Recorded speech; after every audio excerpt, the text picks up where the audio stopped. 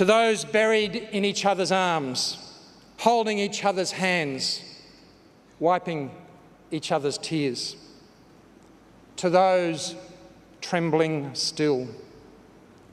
To the children in wonder.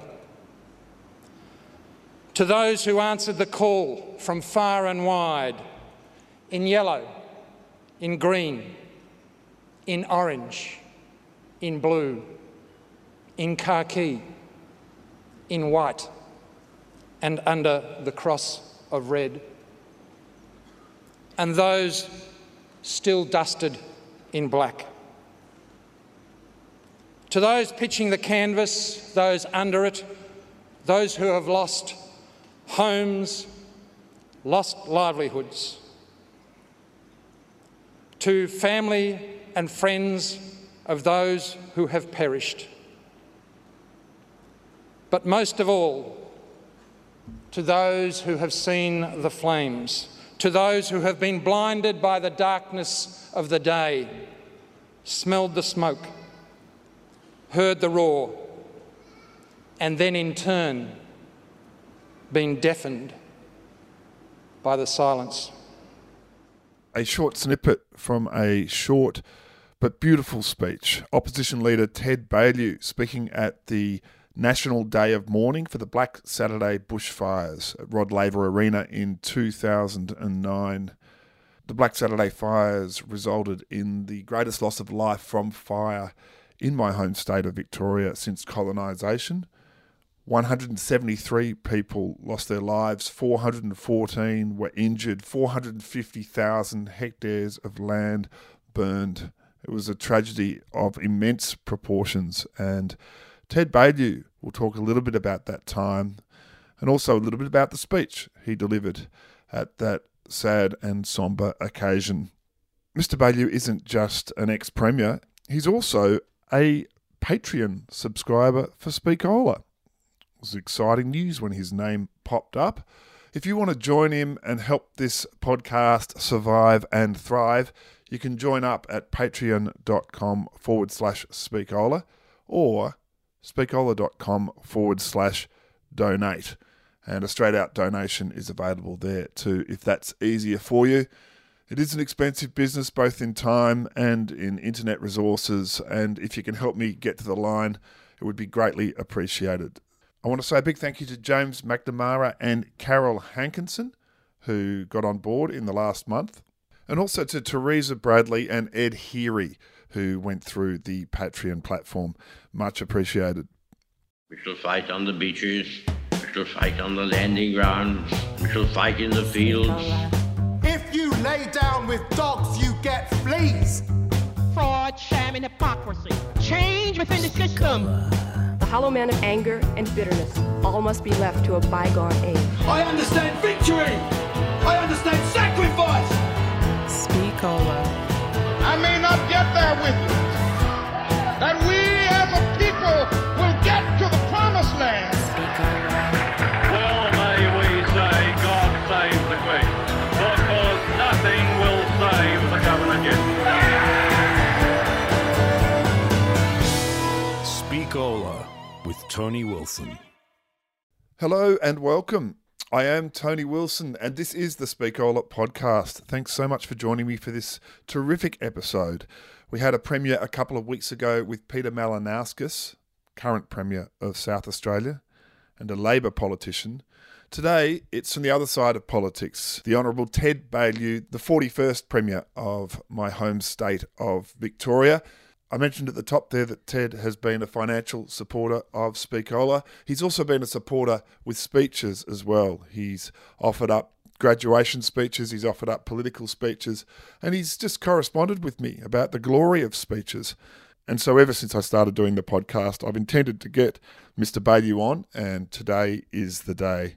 Speakola has a new sponsor. It is DocPlay. It's a streaming service made up exclusively of documentaries.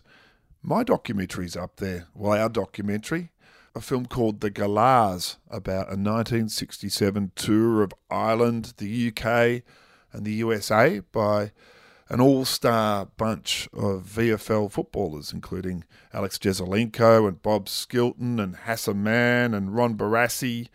Royce Hart went, and we interviewed as many of the surviving players as we could and got an incredible travel yarn and also a story of sporting achievement as well.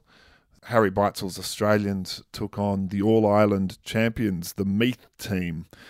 So that's the Galahs, and it's up at docplay.com, and you can become a DocPlay subscriber for free for 45 days. That's a special offering through Speakola.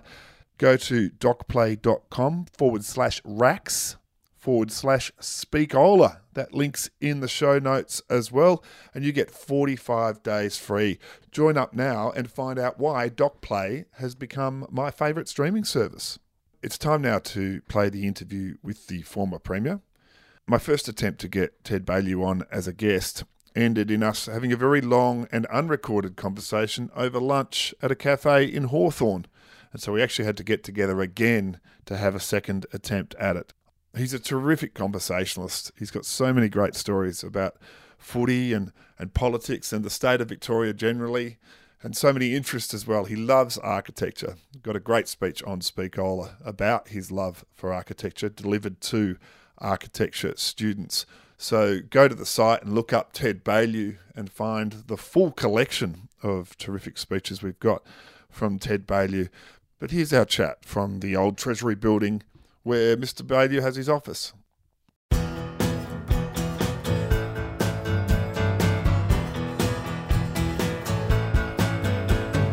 Speakola. Well, I'm here in the stately rooms of the old Treasury building, and you can hear that lovely resonant echo, and I'm speaking to a great man of Victorian politics and Victorian life. It's Mr. Ted Baillieu, the 41st Premier of Victoria. Thanks for joining us, Mr. Baillieu. Can I call you Ted? You can, Tony. It's a joy to be here. I love this building, and I say to people who haven't been here before, this building says more about Victoria than just about anything in this state, and they look at me curiously and they think, oh, a boring old building doesn't mean very much. But if you think about it, this building is where the gold was housed. Downstairs are the vaults, the gold was stacked to the ceiling, gold bars. And this was the home of Victoria's wealth. And we were the wealthiest city on earth. Fastest growing city on earth at the time, the wealthiest on earth. Gold made Victoria's future. But what people sometimes don't realise, but learn with absolute fascination, is the quintessential character of Victoria is represented by this building. Because it was designed in the 1850s. And it was, great deal here. There wasn't a Bunnings down the road that you could go and order the stone or order the timber. This had to be generated as a piece of construction locally and thought through. But the decision makers of the day were extraordinary people. They had to come here in the first place, to be ambitious, courageous, and have an eye on the future. Clearly, they had an eye on excellence, if you look at the work on this building. But they had a couple of other very endearing attributes which we sometimes forget and take for granted. One, they came from all over the world. They didn't just come from the UK or Great Britain. They came from all over the world, South America, Japan, China, South Africa, India. They came from all over the world, Europe. We were, very early on in the post-settlement days, a multicultural place. The other endearing quality they had was they were invariably very, very young. The decision makers were young. If you look at the architect of this building, J.J. Clark, came here in the early 1850s, I think, with his parents and siblings, went to work immediately with a government architect at the ripe old age of 13, with a well-established track record of beautiful drawings in his repertoire, even at the age of 13. Designed this building at the age of 19. designed a number of other prominent buildings and died in his 20s. And there's an awful lot of the civic legacy of Victoria represented by that story. It's repeated often. Very young people making the decisions, very young people, ambitious, courageous, focused on the future, committed to excellence, multicultural in their origins, and young at heart. And that, for me, is quintessential Victoria. And I talk about that a lot. And you are trained as an architect, and we've got a great speech on Speakola about your love of great design and great buildings. And Melbourne, in the era that you're talking about, it really was going down the path to being one of the most beautiful cities in that classical design building in the world, wasn't it? Yeah, we have an extraordinary legacy of the Parliament and the Treasury Building, Town Hall, the Melbourne Town Hall, and the exhibition buildings, which are now World Heritage listed, and not only that, our cathedrals. Now, we've seen, obviously, a lot of cathedrals in the last week here as we viewed what's been happening in the UK with the death of the Queen. Extraordinary cathedrals. Westminster Abbey, over 1,000 years old. Such a beautiful building. To think how that came to be, how it was designed, how it was produced, there for 1,000 years. Our cathedrals, St John, St Peter's, St Patrick's, St Paul's, just in this Collins Street spine alone, extraordinary legacy. And then you go to the regions, Ballarat, Bendigo, and likewise. We have beautiful architecture. We lost a lot of it in the 60s and early 70s, but we've still got an enormous amount. Well, I've got you on the podcast, the Speeches podcast, which you've been great at supporting. I have to say that Mr. Baillieu got on board. I often do the spruik for the patrons to put a bit of cash in each month, and it was a bit of a thrill when I saw your name come over, that a former Premier was supporting the podcast and this Speeches project. So it is also a thrill to get you on. Thanks. Well, it's a pleasure, but I love what you're doing, and I love a good speech. And I think the art of speech making is underrated and perhaps taken for granted a bit, and probably too many people are content to read a speech that somebody else writes for them. I never warmed to that experience at all myself, but I think there is a lot to be gained by the study of speech making, the experience of it, learning from it, developing it as a craft, I guess you'd say, in the way that performers do, singers do in particular, actors, actresses do. You become comfortable with how voice sounds and the way you use voice and the way you select words. It's all important in the art of conveying a message.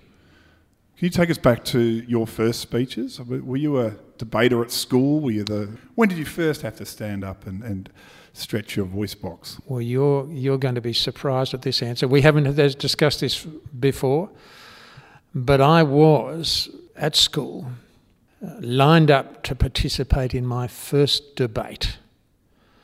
And I'll have to remember what year I was in, but it was probably 10 or something like that. I can work it out later. And I was very nervous about participating in a debate, even just a school debate. And I went home, and would you believe, I completely forgot that I had to prepare for a debate the next day at school. And I can't attest to why I might have forgotten, but I remember arriving at school and suddenly realising, oh my God, I didn't do any preparation or homework for the debate. And I was facing a wipeout, but I was saved by the bell, because everybody who was at school that day heard the school bells go, and we were all summoned to the assembly hall because Neil Armstrong was putting his foot on the moon that day. Neil Armstrong landing on the moon saved me from the torture of an unprepared debate.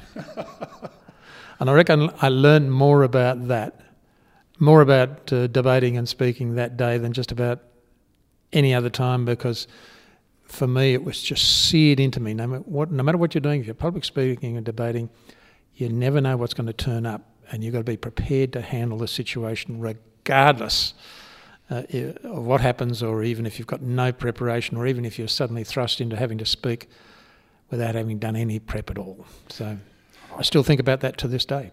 And so you become an architect, but is there a moment, whether it's at school or beyond, where you think, oh no, I really enjoy this and I'm good at this, I can find the words? Was that in student politics at uni, or was that post an architecture career? When did you start thinking this might be your life? It's interesting. I would classify myself as terrified of public speaking.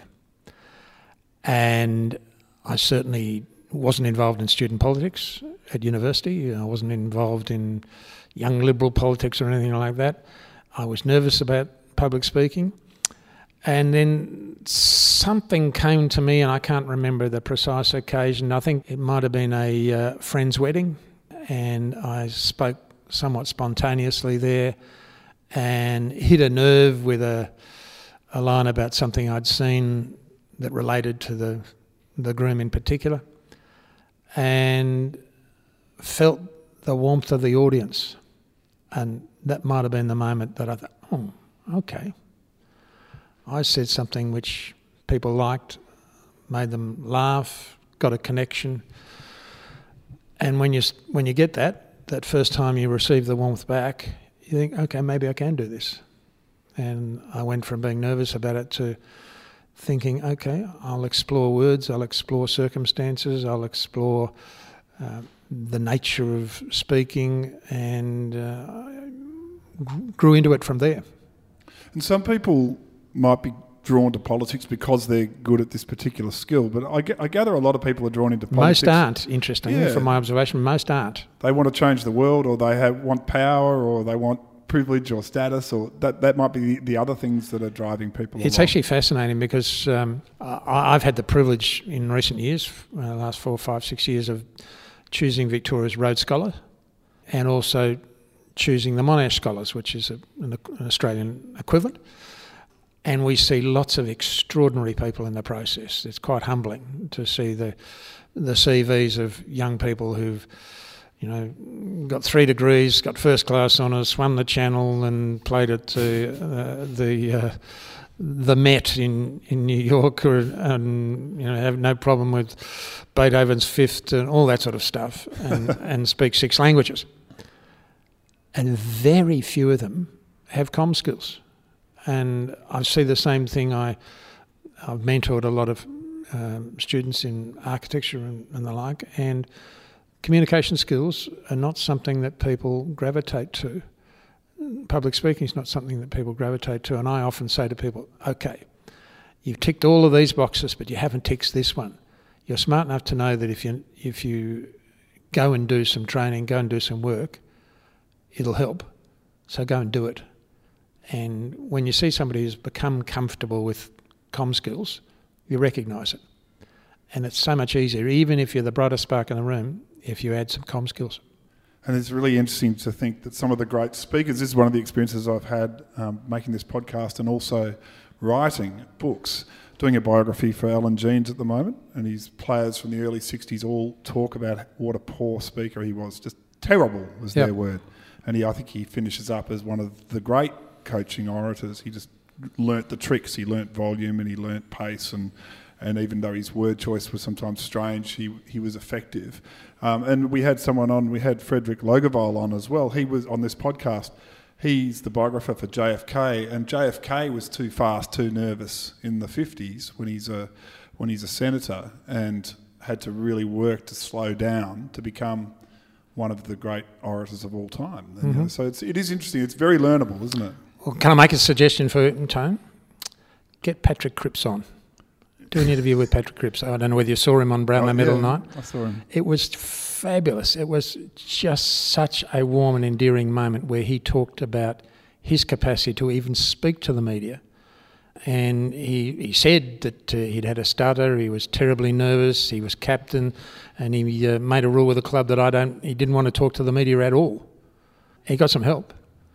And what he did and said on Sunday night when he collected the Brownlow was fabulous. And I thought there is a lesson there, and he's got a story to tell about public speaking, which he demonstrated to the world. And he won a million hearts, I think, on Sunday night just with that, let alone his performance on the football field, which is terrific as long as it's not against the Pussycats. Well, I have given you the blue microphone in the royal blue of Geelong. Are you feeling confident? Are you giving us some speaking tips? Are you happy to give us footy tips as well? Because this will probably air after the game has. I'm speaking with the lid on, Tony. I'm speaking with the lid on. Stressful. I've discovered this year, because I don't think many Geelong supporters went into the season with the highest expectations, but I've discovered that this team seems to have pretty good control of itself, and it doesn't matter what colour socks I wear, what colour undies I wear, what side of the bed I get out of, or whether I went the extra 100 metres in the pool on the morning of the game. It doesn't seem to matter. It's pretty impressive stuff. We're going to feature the speech you gave in 2009 during the Black Saturday National Day of Mourning ceremony. I think it was at the Rod Laver Arena. It was, yeah. And at the time, you were opposition leader of the Liberal Party in this state. Can you talk through what had happened? Obviously, the local listeners know about Black Saturday, but can you tell us what the lead up to that event had been? Well, Black Saturday obviously got a lot of the attention because the worst of the fires happened on Black Saturday. The catastrophic fires were on Black Saturday, but the fires had been burning for some time, and people forget that in Victoria, and lives have been lost, and there had been an incredible build-up to what was a catastrophic day, and over 173 lives lost, and the majority of those on Black Saturday or the day after. And yes, I was opposition leader. And literally, I remember where I was. I was at a friend's house. I had been at a public event in Box Hill, and I stood outside on the balcony and felt the wind and felt the fear. And I went to the friend's house and I spent the night watching the television, and like everybody, just staggered.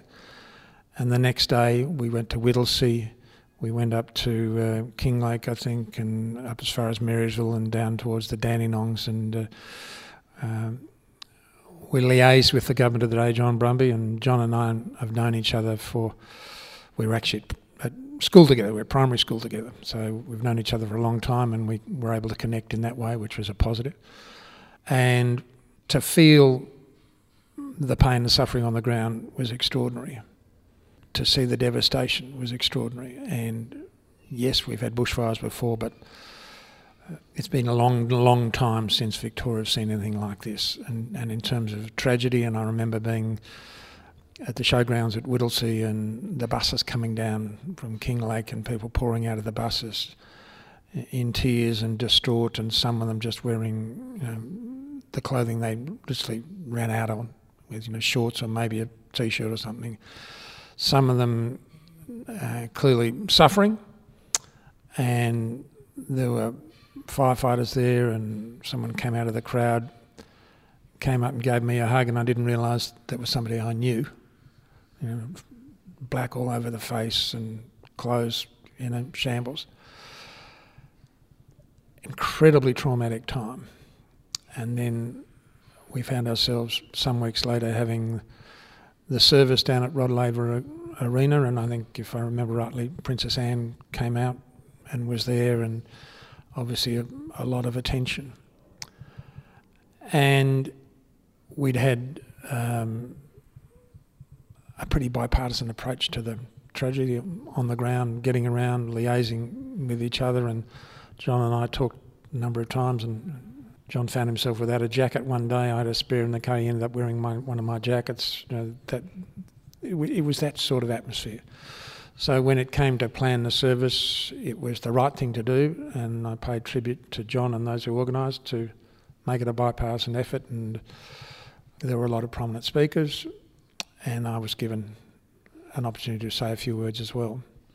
And it was you were given a very short opportunity. It's not a very long speech. Do you remember what the window was? Did they say, can you do 5 minutes or something? I think it might have been 3 minutes. I can't remember precisely, but it wasn't long, and nor should it have been long. And I wrote myself something, and I think I had it on one page. and I had a folder with me, and I remember walking into Rod Laver Arena, and the stands were full, and I looked around and I saw this extraordinary array of people in the stands. There were fireys wearing yellow, there were SES wearing orange, there were the Park Service wearing green, there were Red Cross, there was AMBOs, there were police in their uniforms, there were all sorts of people assembled there, there were nurses sitting in groups, and it wasn't like we saw the Queen's funeral, everyone wearing black. It was people straight out of the street being what they were. Fireys, AMBOs, police, Red Cross, the works. And to walk into that theatre as it was on that day, I sat down and I said to my wife, this is amazing, I've got to adjust here. Reading the room's part of any messaging. And I had one message that I wanted to give about everybody working together. And I sat down and I scrawled all over my one page what I saw in the room. And then I said to myself, well, it's not just the people in the room, there are people beyond the room as well. And I need to, obviously, every speech requires some acknowledgements, and either the best thing I can do is acknowledge the people in the room and the people beyond the room. And so I changed course, and that was the speech. Well, it's a beautiful speech. I've put it up on social media many times, and I always get a really warm response, and a very bipartisan response as well, maybe from people who wouldn't be embracing you at the very mention of your name go, wow, what a speech. I think it's sort of universally regarded as such. And you've got this great opening line, to each and every one of you sharing this quiet. And I guess quiet is the roar of the flames, and we know what the state's been through, and then everyone is in this moment of quiet. And, it's a really, as we start getting noise in here, but it is a really well-chosen word. Would that be the sort of word where maybe you did have your opening line set up? No, that was a read the room line. I walked in there and was stunned by the quiet, as I'm sure people would have been at the Queen's funeral. And even in the pageantry outside, it was sometime when the hearse going by before people started to applaud, even in London. So the quiet was as compelling as the colour. And I always say to people about speech making, it's good to have something in your mind that you want to say. You have to have a message. But one of the most important things you can do is to walk into a room or a situation and read that room, read the situation, and understand what people in the room are thinking and who they are and what they might connect to. So that was just a line that emerged, and I'm fond of the word quiet, not in a Barry Humphries way, but I think it's a lovely word. The diction, it's almost a syllable and a half, if you know what I mean. It's not quite a single syllable word, it's not quite a two-syllable word.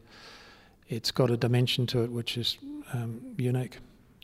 Well, it's nice to hear you talking about that musicality of language. I think that's what writers look for and what speakers look for, and so often it is the sound of a word that makes it settle well in the speech. And you also mentioned colour, and that becomes the prompt for much of this very short and beautiful speech. You mentioned, to those who answer the call from far and wide, in yellow, in green, in orange, in blue, in khaki, in white, and under the cross of red, and those still dusted in black. It's just a really lovely way of giving a visual and descriptive sense, and not following what I would regard as the standard pattern of this sort of a speech. The we all act together is perhaps the standard pattern, but to have the beautiful descriptives and the emotive descriptives, I think, is what makes this stand out. Well, if I can detach myself from that speech for a moment, because I was content with that speech at the time. I don't want to suggest that it was any brilliant speech or more important than anything on the day, but I'm honoured to have your reflection on it. But I just wanted to make an observation, which I make when I write and when I talk about people writing or speech making. I say, put all your thoughts down on paper now, then try and order them in a way that makes some sense and that brings the start and the finish together. Then go back, reread it and ask yourself, can I animate this in a different way?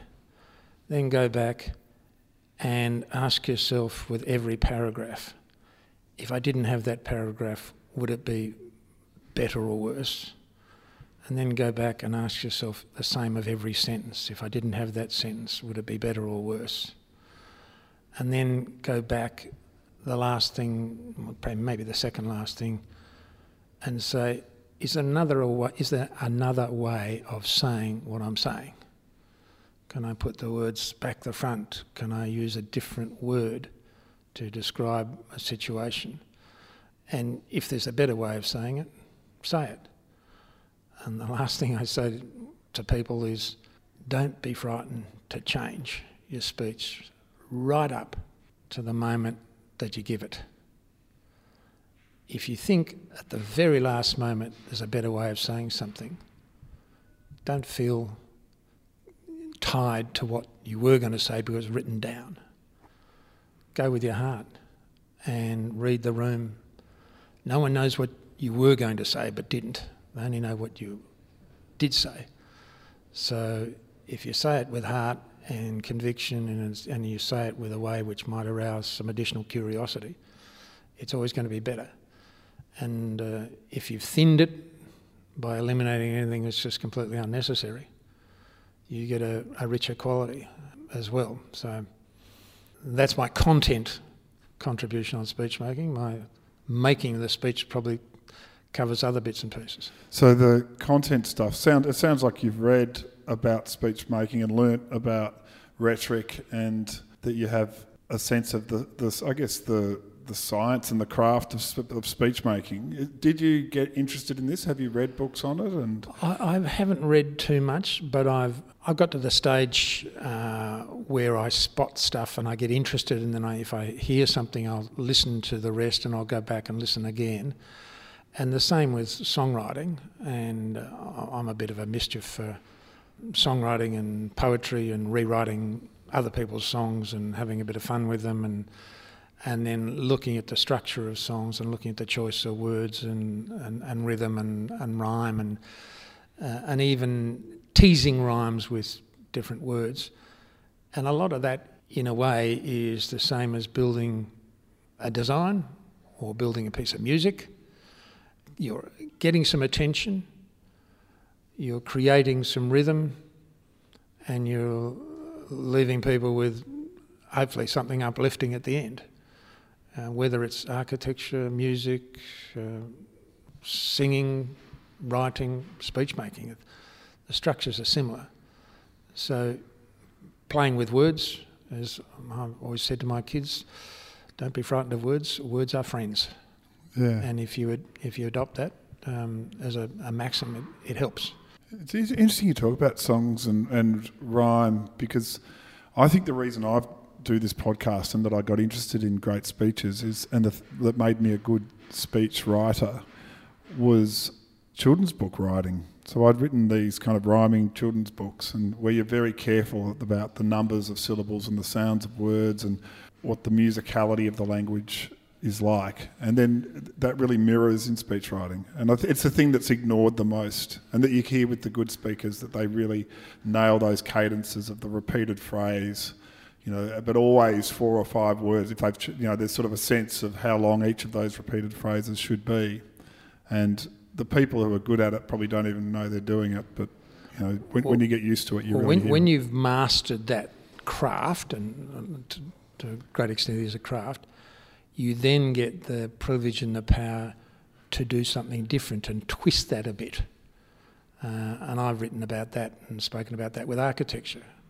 So when you master the art of orienting yourself to the weather, the sunshine, the landscape, whatever, once you've mastered that, then you develop yes, but I can play a bit of a game here and do something different, which will take it to another level.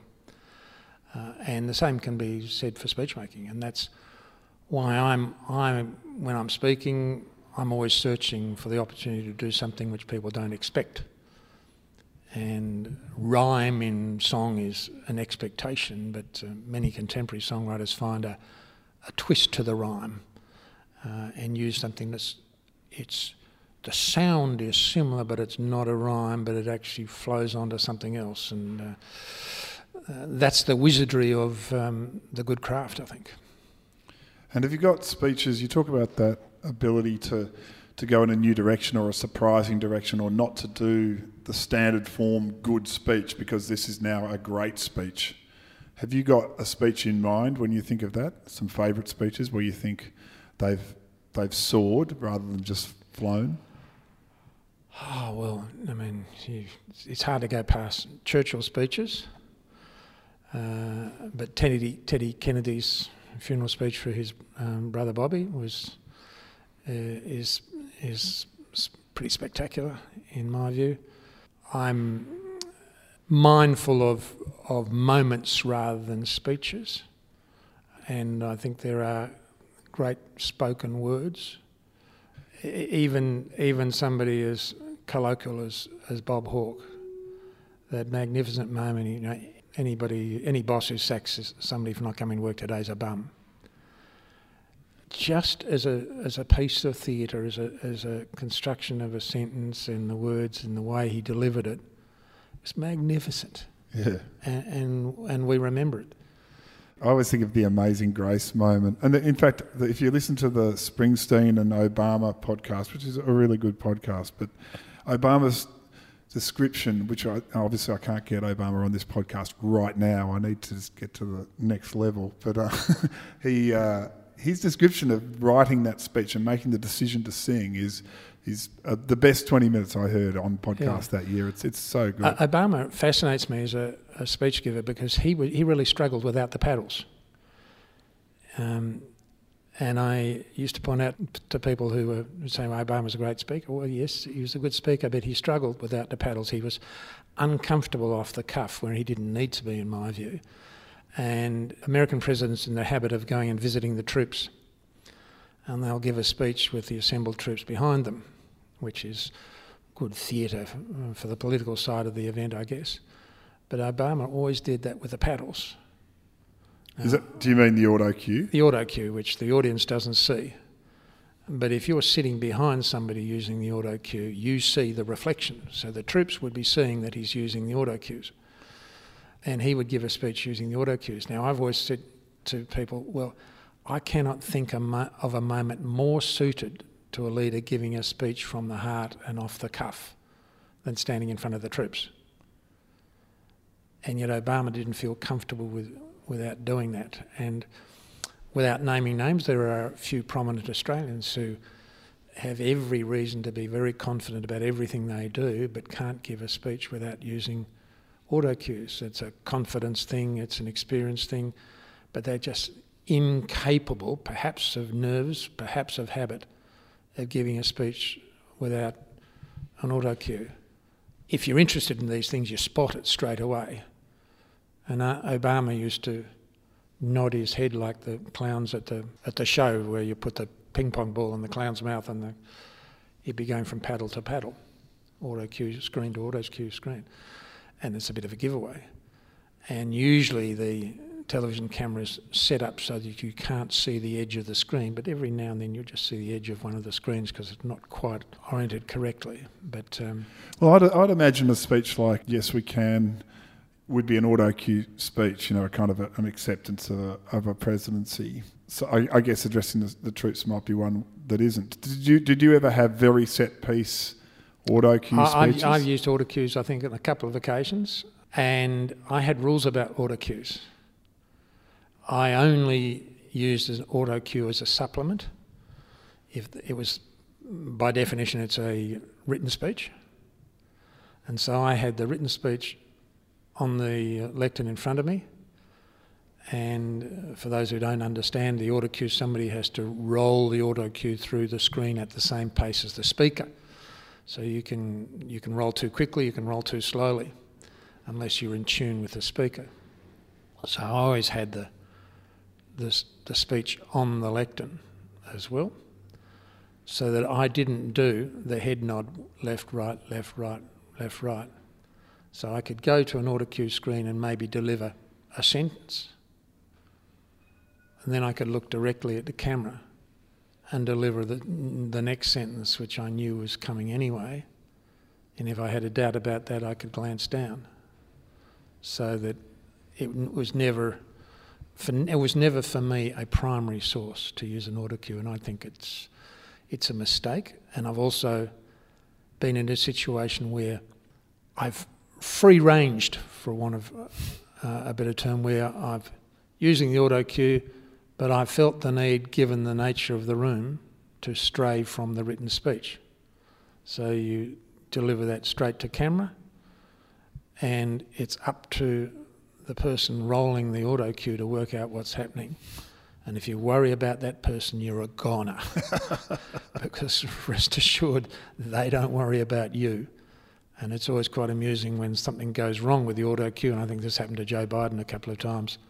Yeah. Where someone's stuffed up the auto cue and he's lost it completely because he just couldn't do it without it. Well, I'll do the line that I'll pull out a line from each speech to make almost the title line. And I thought the most beautiful line in the last paragraph, which, as you said, was the central paragraph of the speech, which is Victorians are as one. You have our hearts, you have our hands. We could quell these fires with tears, but tell your stories.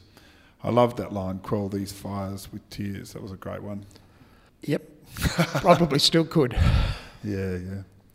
Moving from that speech to other ones, did you have one that stands out for you? I mean, you said you liked it when you hear a speech which twists the form, and I actually put one up where you spoke to pharmacists, I think it was, on Anzac Day. A beautiful speech where you're jumping in time between a perspective of the Somme with the perspective of the modern day perspective, and it's section by section, and it's got a really interesting structure to it. Are there speeches where you think, oh, I did well there, that's one where I nailed it, it was interesting, it was different, or even just it's a favourite? Well, I can't repeat it, but I used to have the privilege of going down to Government House both as Premier and as opposition leader and speaking at functions and often at the Shrine and often in multicultural events where it's bipartisanship entails both sides speaking. And I'm not averse to a bit of poetry. And I remember going down to a Government House event and I didn't have much prepped. And I got in the car and I decided that I was going to tell the audience, it was a Cup Eve event, that when I was a child, I only had one ambition, to be a jockey. Which, for those who don't know, is the equivalent of a sight gag. And I think I said that my ambitions were truncated at a relatively young age.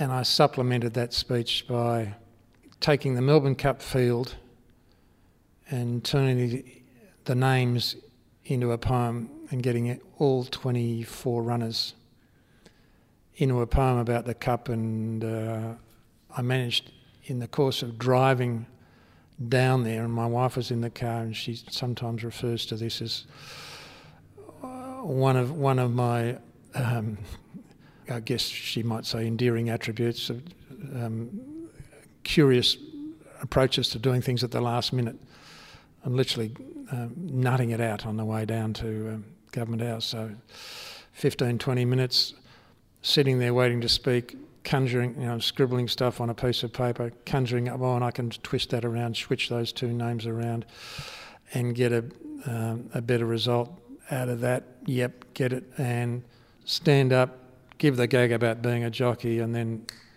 going with an off-the-cuff poem, killing all the Melbourne Cup runners. I did that once, and I've done it every year since. But mostly just for the benefit of friends, because I haven't had the opportunity. But I get the runners every year and see if I can quickly turn it into a poem. Have you got a favourite line that you remember, one horse and one rhyme you've got for it? No, I can't off the cuff, but I probably got some of them on my phone because I would have put them together on my phone. So I do remember also when Cadel Evans won the Tour de France. I had met Cadel through some friends and his manager, and I knew his manager, and I said, now, tell Cadel we'll celebrate when he gets back, we'll do whatever he likes to do. So what we ended up with was a day at Fed Square, and we invited the public to come and everybody to wear yellow. And we got everybody there, we had a huge crowd. Cadel came, he rode in, got up on the stage. Would you believe it, I've found myself a yellow shirt and a yellow tie to wear. And I wrote some lines for that, and to effect that, I pulled out the speech out of my pocket, as speakers sometimes do, to lay it on the lectern, and it was printed on bright yellow paper. So I got a bit of trouble just for the visuals. And I remember a line in that, if you remember that Tour de France, and I referred to that Schlecking time trial. Schlecking used as a swear word. where Cadel had knocked off Andy Schleck. And I remember the audience had to understand something about the Tour de France to get the line, and I got a good rise and a laugh out of that, so I knew the audience was a genuine audience, and I think Cadel liked the line as well, and I've had a few people talk to me since about that Schlecken time trial. And what about, we had Premier Malinauskas from South Australia on a couple of episodes ago, and I was congratulating him on his victory speech, and he said, well, every Premier gets a victory speech, and every Premier has to give their concession speech or their retirement speech as well. Have you got vivid memories of either of those? Did you think you did a better job on either of those? Well, in terms of retirement, I did a press conference to announce that I was leaving. It was about an hour. It was a pretty packed press conference up in the Legislative Council room. I went into that with my media advisor, and all the journalists in the room thought they knew why I was leaving. They thought they knew. They thought they had all the details. They had no idea. They got it wrong, and they never asked me. Other than I gave a one-liner about it was my sense that this was in the best interest of the government, blah, blah, blah. But I was never pursued about the reason. And I walked away with my media advisor, and I said that's amazing. Not one of the journalists asked me why. And some have asked me since because they've realised that they got it wrong. But in terms of victory in 2010, I remember we were across the road here at whatever the hotel was called in those days, the Sofitel. And we had a function downstairs, and there were various people in the room that we had, and there were some people in the room who thought it was their position to tell me what to say. And there were some people in the room who were insisting that I say what they told me to say. I can't remember precisely what I did say, but I knew that the very worst thing I could do was to follow their advice. I didn't follow that advice. I think I got it pretty right on the night.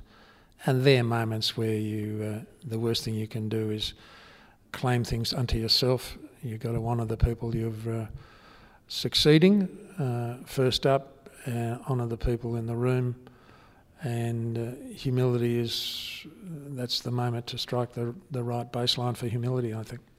And I'd be a bad reporter myself if I didn't say so. Why did they think you were quitting, and why were you quitting? Oh, you'll have to wait for the book, Tony. I didn't realise we were doing a pre-publicity interview. I can give you an example of someone who got it wrong, and with great respect to Malcolm Turnbull, when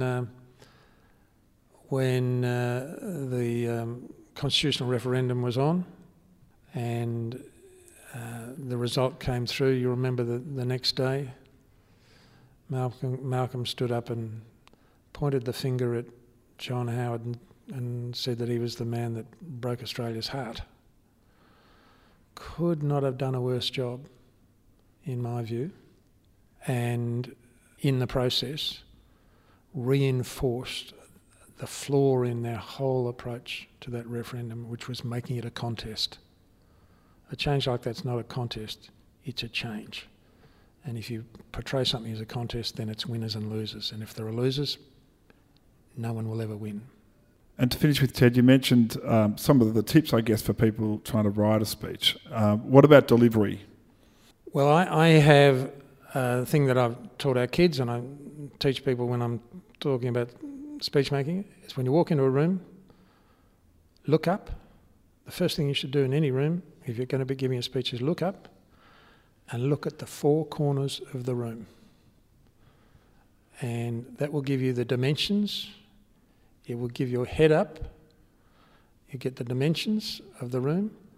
And then if you're speaking, don't speak to the people. Speak to the walls. Speak through the walls. Eyeball the people, but speak to the walls. Of course, if you want to speak quietly, do so. But speak to the walls. That's the most important thing. And relish an interruption. I witnessed a minister recently give a speech where the whole room started talking and the minister ploughed on with a written speech, and the PA system wasn't working. And the room started talking louder because the minister was talking louder, and the minister never read the room. But I have one rule for speech making and delivery. If you can, don't use a microphone. Because 100 years ago, nobody had any microphone. Even in our cathedrals, they didn't have microphones. And if you can speak without a microphone, you've won the audience straight away. Yeah.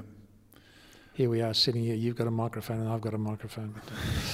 You've got an electric device as well. But I know what you mean. You need these sorts of rooms. I do find that if you get sort of a narrow room at the MCG where they're spreading out 50 metres each direction for a lunch like I will be tomorrow, it's terrible without a microphone. Like you end up, it's just so loud, the noise you're contending with. No? No. You'd never use one? What I'll normally do is I'm not going to use a microphone. I don't believe in microphones. I don't believe in PA systems. The great buildings of the world never had PA systems. If you can't hear, I'll speak louder. If you still can't hear, I'll shift until you can. And if you still can't hear, then maybe I'll pick up a microphone. Well, there's the anti-microphone. I'm not as hardcore as that. I use microphones. Don't swim with a wetsuit. Don't speak with a microphone. And you are a great swimmer, Ted. I know one of my Speakola heroes, Michael Gordon, who passed away. I think are we up to 5 or 6 years now? It's 2018, so 4 years. A legend with words. Amazing writer and a real supporter of Speakola. And you were there that day, and you used to swim with Michael. Still swimming? Still swimming, and Michael's birthday recently.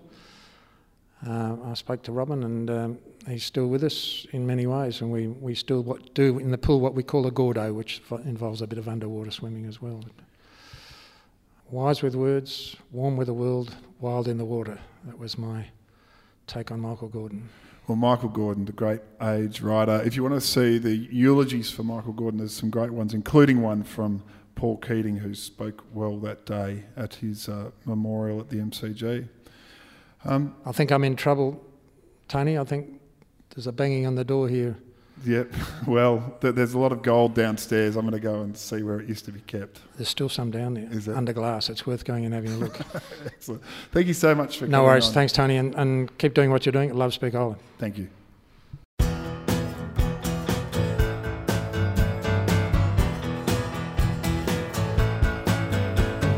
Speakola.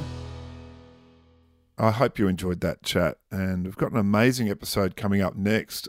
It's going to be Abram Goldberg and Fiona Harris. Abram has released a book about his life. He's a Holocaust survivor. He's 98 years old, and he's released a book written with Fiona Harris about his incredible experiences, the tragic experiences of the 50 people in Abram's immediate family at the outbreak of war. Only Abram, his sister, and her child survived the Holocaust.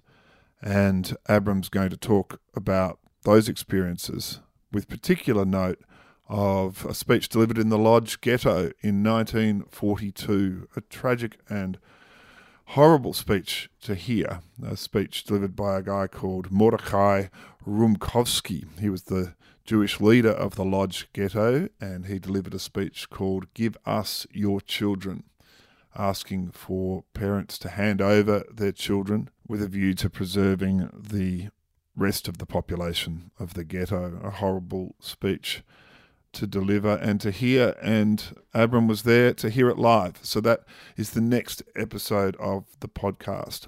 It does take a day or so to edit the episodes. It takes half a day to record them. And so if you can help me out, the stream of patrons has become a bit of a trickle. I think I got to 50 at the start of the year. I'm only at 53 or so now. So thank you to all who do contribute. But if you can join us, it would make a difference. Speech of the week, and it's another sombre theme, the Black Saturday fires. We heard about it in the chat with Mr. Baillieu.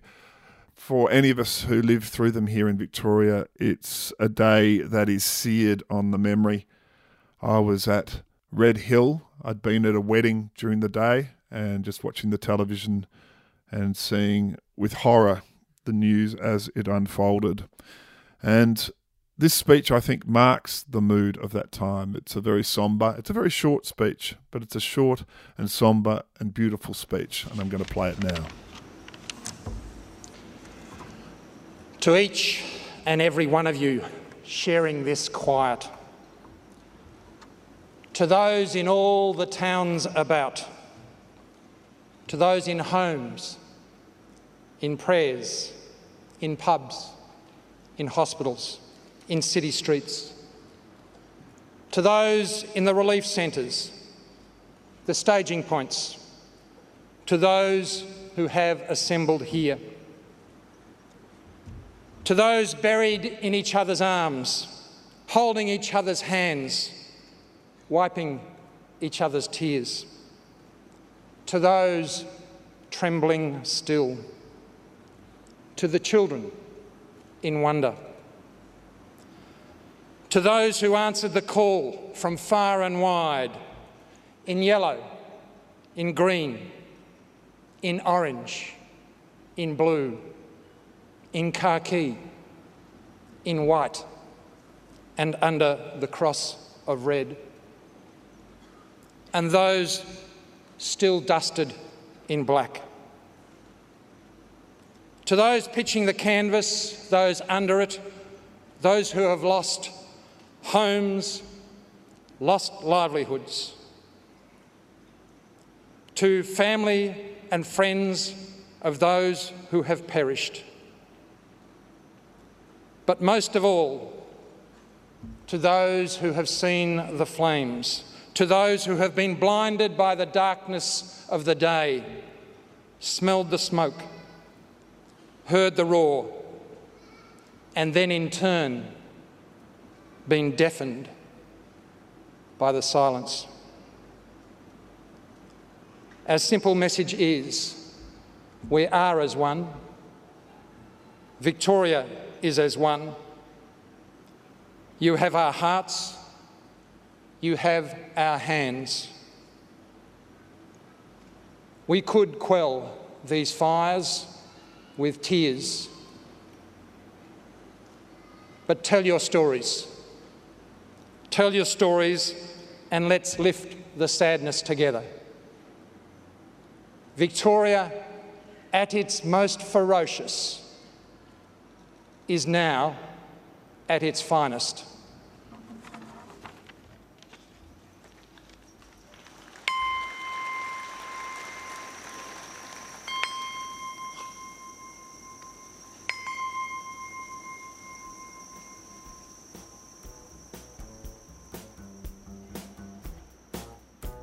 Well, that's the end of the episode. A big thank you to Ted Baillieu, 41st Premier of Victoria. Appreciated you coming on the podcast, Ted. Appreciate all the support for Speakola website and podcast. If you, like Ted, want to send in a speech, I'd love to have it. Send it to tony@speakola.com. Might be a eulogy, might be a birthday speech, might be a political speech, but send it through. Love to immortalise the words, or at least as long as I can afford the web hosting. Just need words and an image. Thanks to the generous people who have made donations or become patrons in recent weeks and months. Thanks to docplay.com for being a sponsor. www.docplay.com/racks/Speakola. You can get 45 days free to try out this fabulous streaming service. Thanks to David Bridie for our theme song. I mentioned it earlier, but a great episode coming up. A really sad episode. Abram Goldberg, founder of the Melbourne Holocaust Museum, and Fiona Harris talking about Abram's experience of that Chaim Rumkowski speech, Give Me Your Children, coming up in the next episode. Subscribe to the podcast, rate and review us if you can, tell a friend. Until next time.